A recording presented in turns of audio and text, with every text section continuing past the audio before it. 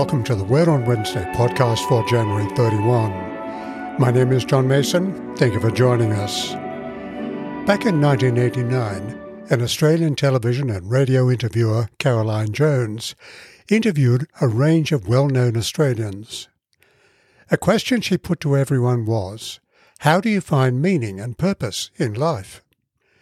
Phillip Adams, an Australian media personality, responded, "The universe is cold and meaningless. There's no God, there's nothing there. There's no meaning.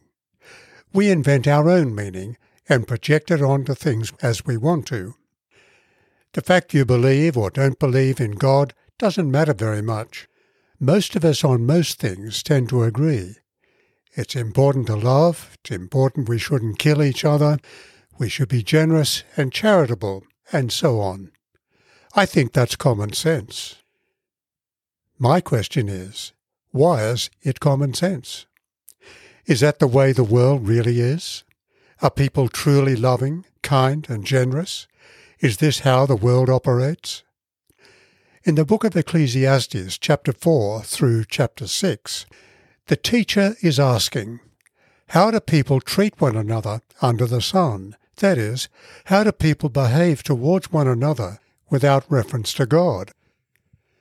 Consider the opening lines of chapter 4. "Again I saw all the oppressions that are practiced under the sun. Look, the tears of the oppressed, with no one to comfort them.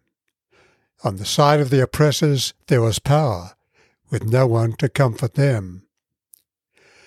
3 millennia after these words were written in Ecclesiastes, Lord Acton wrote to Bishop Creighton in 1887, "Power corrupts, and absolute power corrupts absolutely."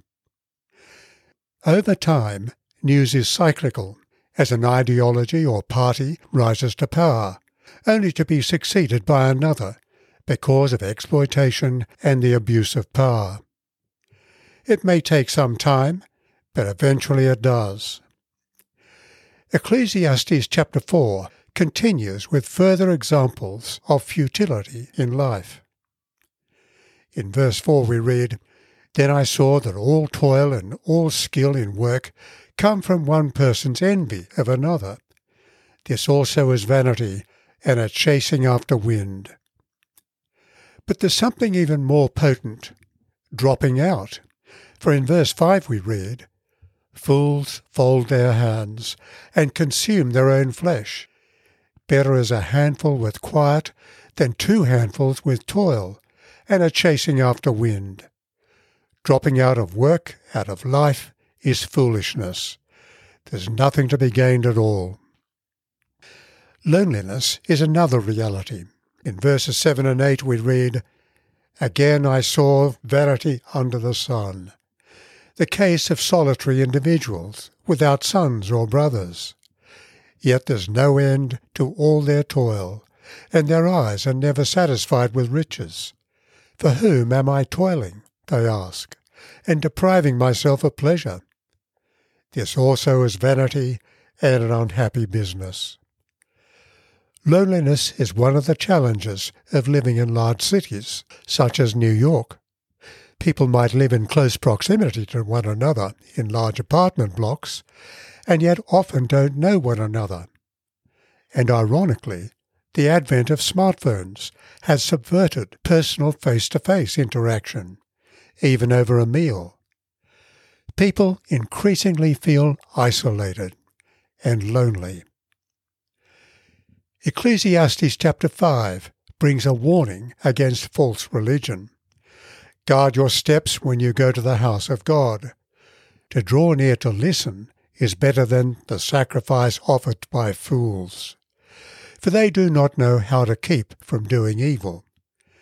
Never be rash with your mouth, nor let your heart be quick to utter a word before God, for God is in heaven, and you upon earth.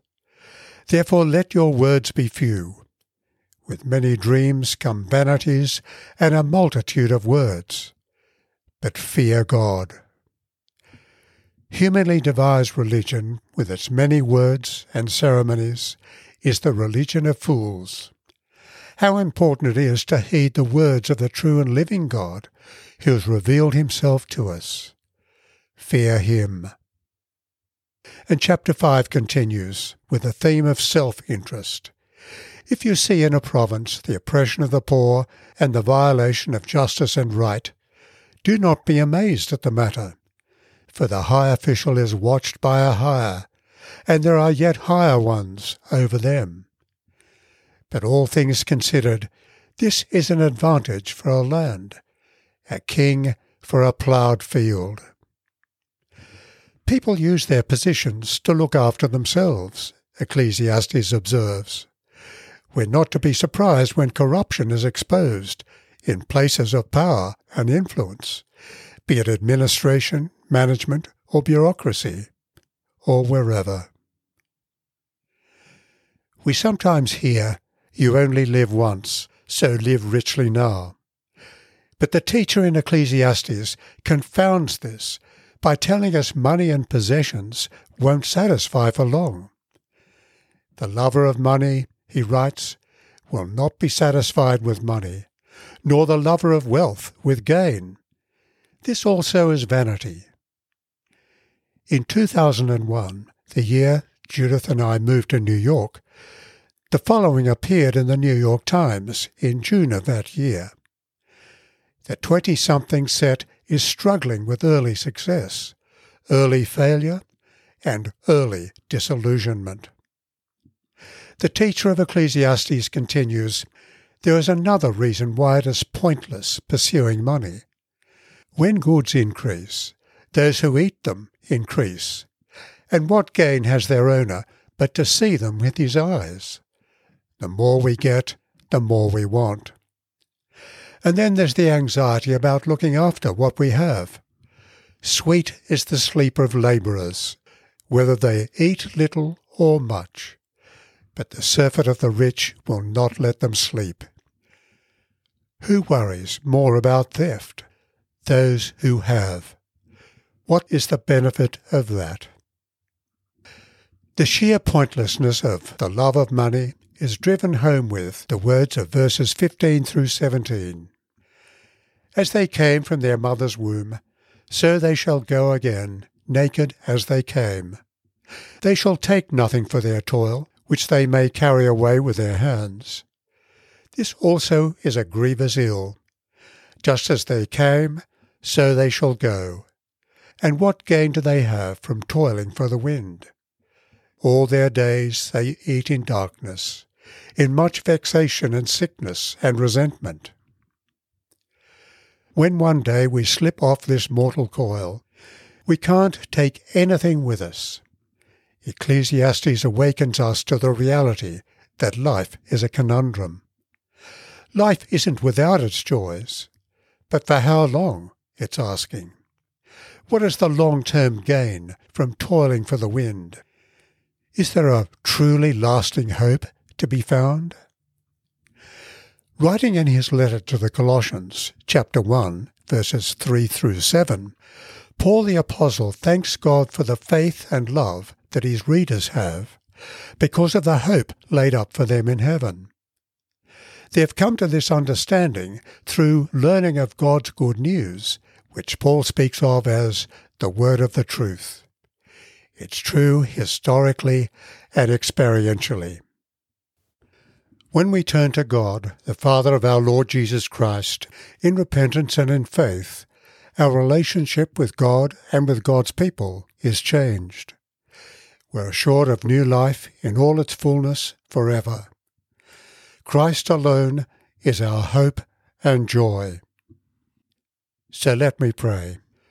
God, our refuge and strength, the author of all godliness, hear the prayers of your people, and so grant us that whatever we ask for in faith, we may surely obtain, through Jesus Christ our Lord. Amen. John Mason is the speaker and writer of this week's podcast. The prayers are from an Australian prayer book 1978, and the opening and closing music is from St Andrew's Cathedral, Sydney, under the direction of Ross Cobb. Please let us know if you have a question or a comment about this podcast. We'd love to hear from you.